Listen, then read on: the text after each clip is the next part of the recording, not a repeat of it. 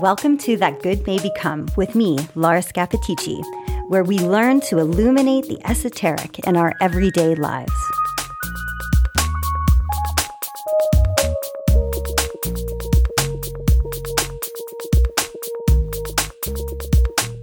Hello, everyone. It's Laura, and I am here to introduce the next season of That Good May Become.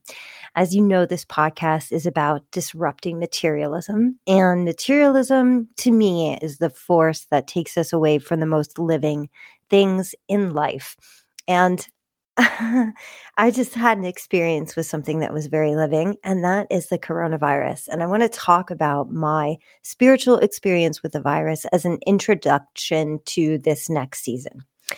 So, does everyone know what the etheric body is? I'll just give a little explanation of what I think it is and how I understand it.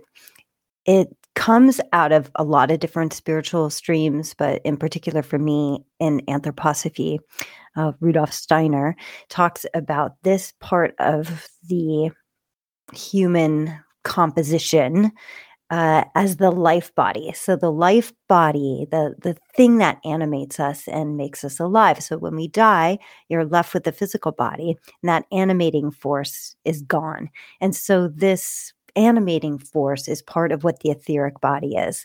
You should probably read about it because there'll be better explanations. But what I want to say about it is that I think this virus really attacks the etheric body, that life body.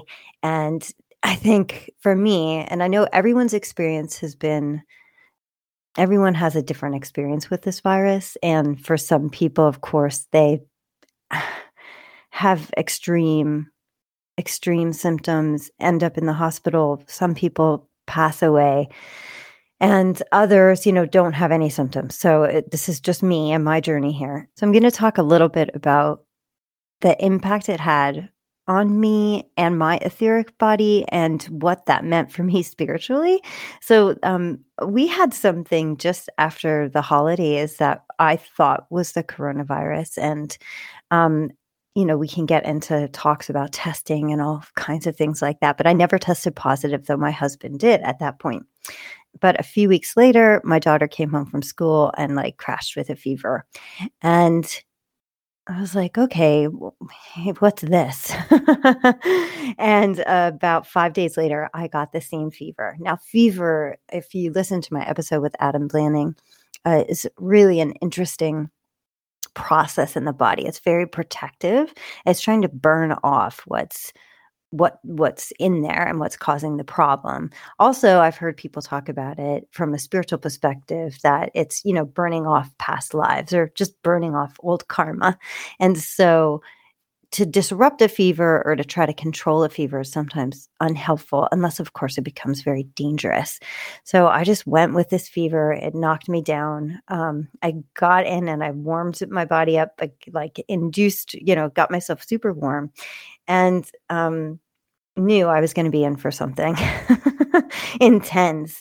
The other thing that happened along with the fever, which again to me is a sort of spiritual, amazing process, is that the pain, and I think other people have had this, went to these trauma points in my body.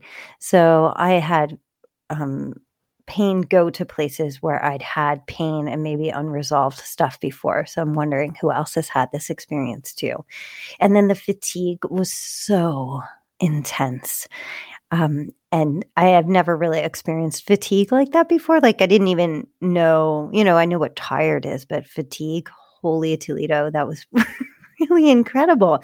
And so I had to not do the things I was used to doing. And one of the things that I was used to doing was being on screens a lot on my phone and on my computer working. And I absolutely could not get near them. And this is where I want to bring that etheric body back in. So To me, there's overall something going on with the life body right now. I find that we as human beings, the things that build the etheric body and strengthen it are rhythmic activity. So you can imagine someone like hoeing in a field or plowing in a field or scrubbing laundry or like these natural rhythmic movements. Also, nature helps to bolster and strengthen the etheric body, being out in nature and having those forces with you. Cooking, these very daily things. So here's these screens that come in that I use all the time and I'm not opposed to, but they don't create any of that energy. They don't give us any of those forces. And this picture came into my mind. My husband showed me some post on Instagram, an art piece where someone's face was blurred. There was like a line of people and their face was blurred. And there was like the blur from their face distortion was being pulled into the phone. They were all looking at phones. And so there's like this vortex. But the picture that came to me whenever I tried to approach a screen was this picture of my energy or my life force or that etheric being pulled from my heart towards the phone. So like that heart energy was kind of going into the phone. So when you're sick, like how weird things come to you. I had several weird things come to me. This was one of them. This was one of the pictures. So screens, I could not be anywhere near them. I also sort of had this revelation about time, and time is also something that's connected to the etheric and the life body, and how disconnected we are to time partially because of our way of being with screens and our way of not being with nature. And just this absolute fierce crunch on time. Like it never would feel like I had an expanse of it. These are the things connected to the etheric body. I hope you're following me here. It's going somewhere, I promise. So step by step, I started coming out of this, and I was getting some messages, and I know this was happening to other people too. If this happened to you, if you got COVID and you had messages, please send them to me. I want to know your spiritual messages from COVID. But the one that I got, the one very important message I got upon waking up from a dream, because that's when I get a lot of messages, or just waking up or falling asleep, like these words will come into my head, was, ready for it? Be ordinary. Be ordinary.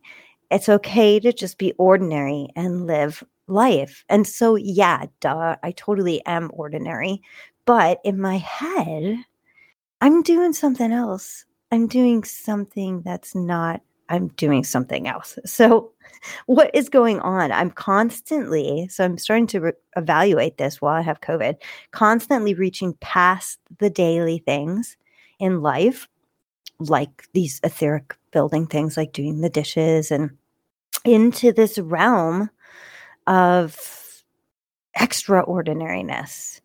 And it's not helpful or necessary. I just need to be present in my everyday life. So the super grounding thing happened for me in a very positive way. And I think this has something to do with the astral body. So I'm going to talk about the astral body for a minute now. Stay with me. If you hear people say, oh, that person's really woo-woo, right? They might be saying that they have like an over active astral, or they have a lot of astrality. So like that means that they're kind of out of their body and sort of like floating and just connecting with the higher worlds, and not, really like here on earth doing their thing. So that's what I think was happening. There's a little bit of this like out of body, extraordinary, not being present. And this virus was asking me just to be right here. So I want to read you a quote, because I'm going to introduce the season right now. It's going to be on something like spiritual practices. Like I'm leaving it very open.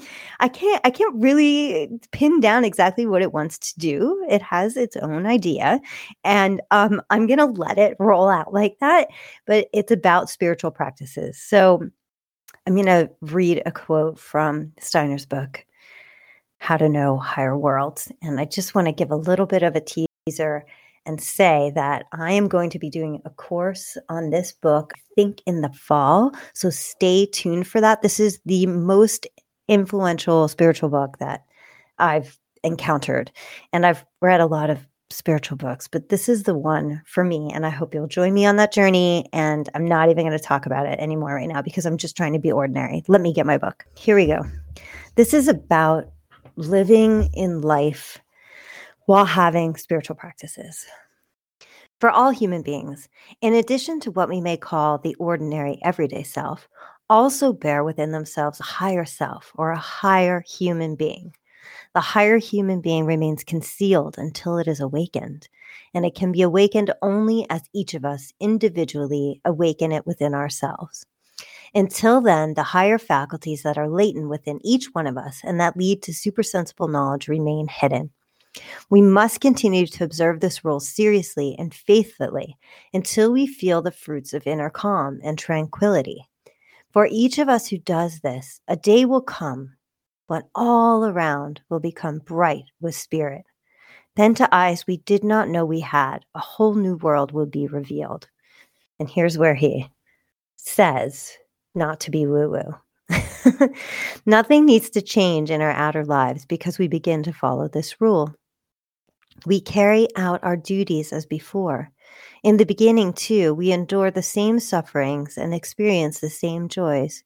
We must not in any way become alienated from life. On the contrary, we become able to live life more fully the rest of the day, just because we are acquiring a higher life in those moments we set aside. So that's, this idea that the woo-woo can be unhelpful. And I found it to be especially, or my dream message was telling me that is especially unhelpful during this moment in time in 2022, where we're all going through something so huge. A listener emailed me, Krista, and she's in New York, and she said this to me. And I just really want to relate to what she's experiencing.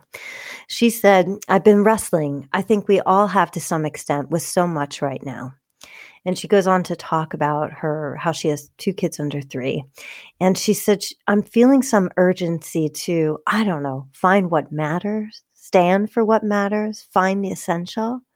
I've been feeling like I'm at a threshold, but I can't figure out exactly what it is and how to step through.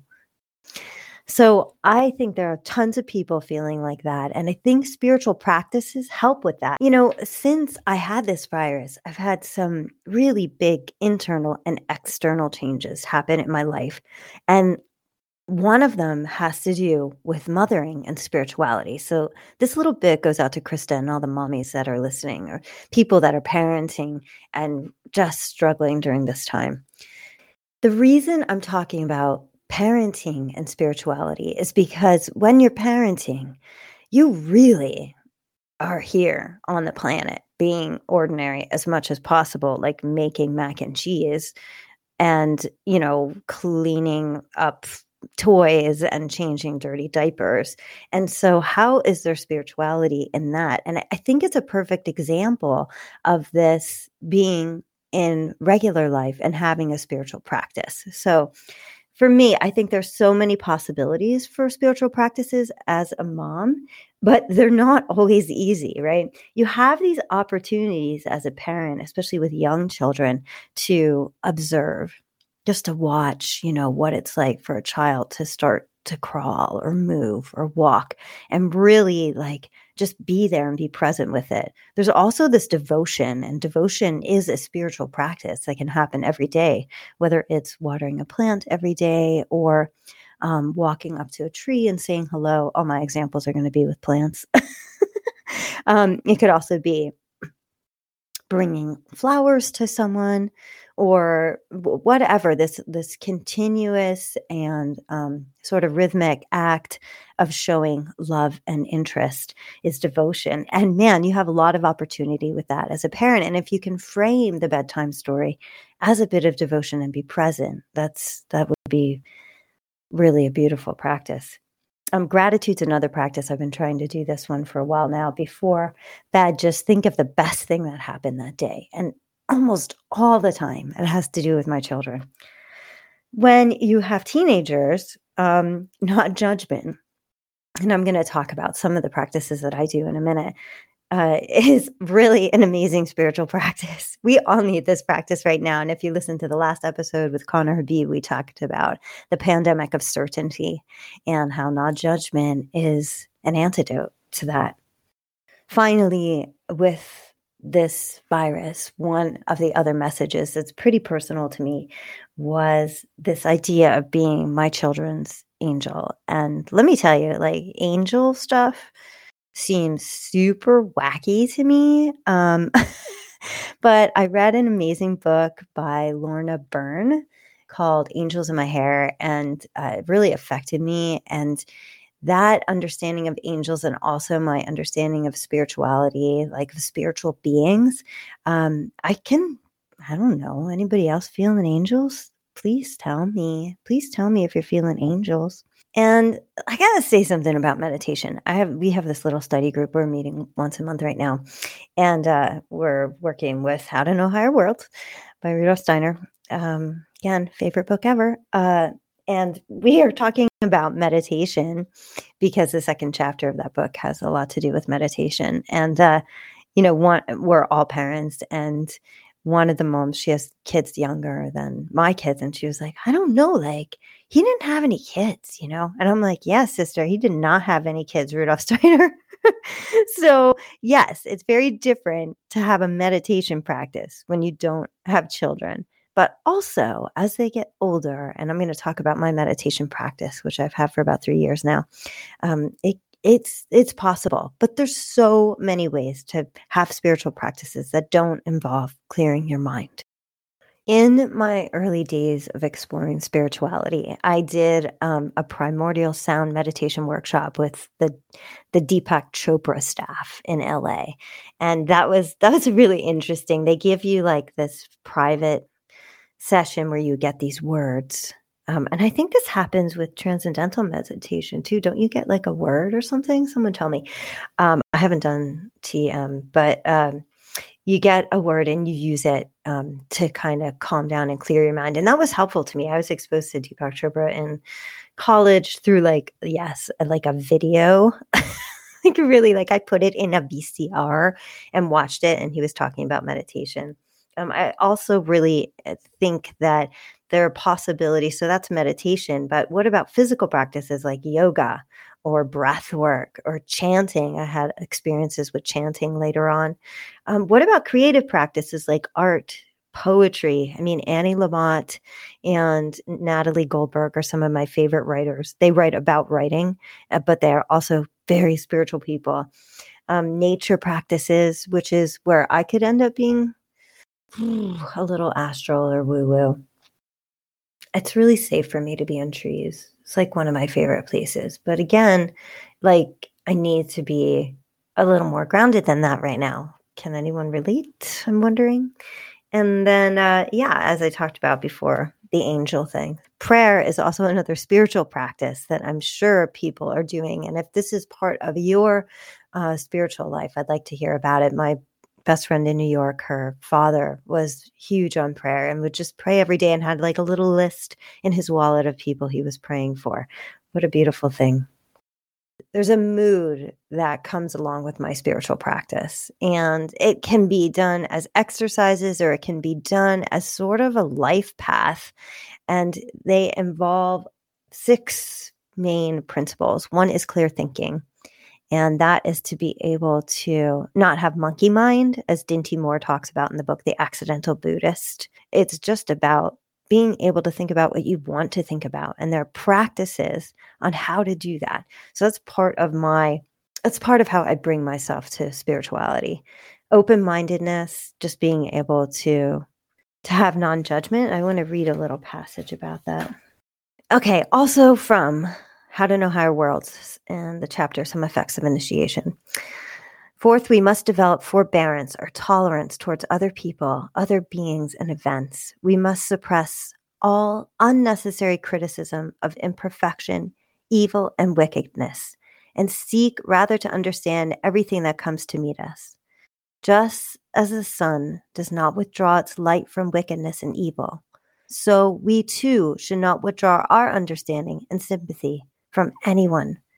When we meet adversity, we should not indulge in negative judgments, but accept the inevitable, right? Accept the inevitable and try as best we can to turn it to the good.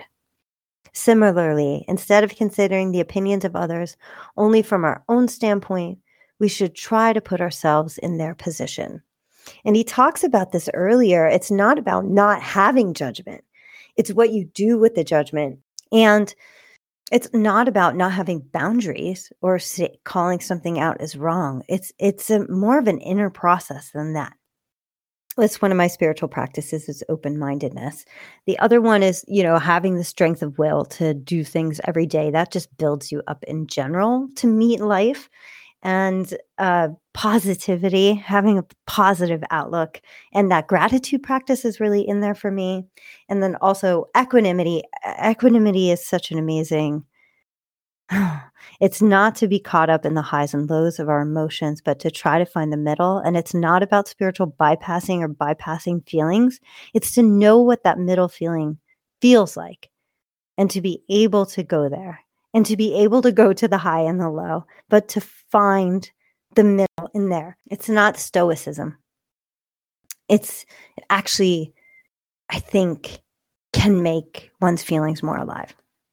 All right. So my practice right now, every day, I used to go outside and sit on my porch or sit under a tree and meditate. But right now, I just sit up in my bed and look out the window and I work with a verse. And that means that when I'm meditating, I have words that I'm using, and I try to make every single one of those words. I try to make is the wrong word. I try to find the sense of life in every word in the verse. So let's say the verse is quiet. I bear within me. Does anybody know that verse? It's the quiet verse. Is so beautiful. But each of those words throughout, I'm just giving the first line, quiet, I bear within me. Quiet is its own feeling, bear within and me. Each of those words has a strength to it on its own and a meaning and a life.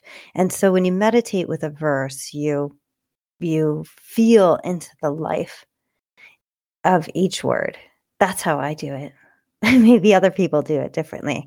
But if I was just like, in my head with the verse, our Father who art in heaven, hallowed be. If you're going to use something powerful like that, each word needs to be very alive. So in prayer or meditation, if you're using something like that. And that's what I do every day right now. I am just inviting you this season to explore different spiritual practices with me and the guests that I have on. And speaking of that, I would like to know, who do you want to have on the show? Who do you want to hear from? Do you have someone that you think would be great to be on That Good May Become, to help me disrupt materialism, to help you disrupt materialism? Who's disrupting materialism with you? If you have an idea for a guest or a topic, please email me or message me at Laura_Scappaticci on Instagram. You can find me on Facebook. Just find me. And I really would love to hear from you. So, hey, everybody, be ordinary with me. I'm just going to go get some tea and toast, which is my life right now. If you're around me in my daily life in my town, you hear me talking about tea and toast a lot. Go have some tea and toast, get present, be an angel to your children. And I'm looking forward to hearing from you. See you later.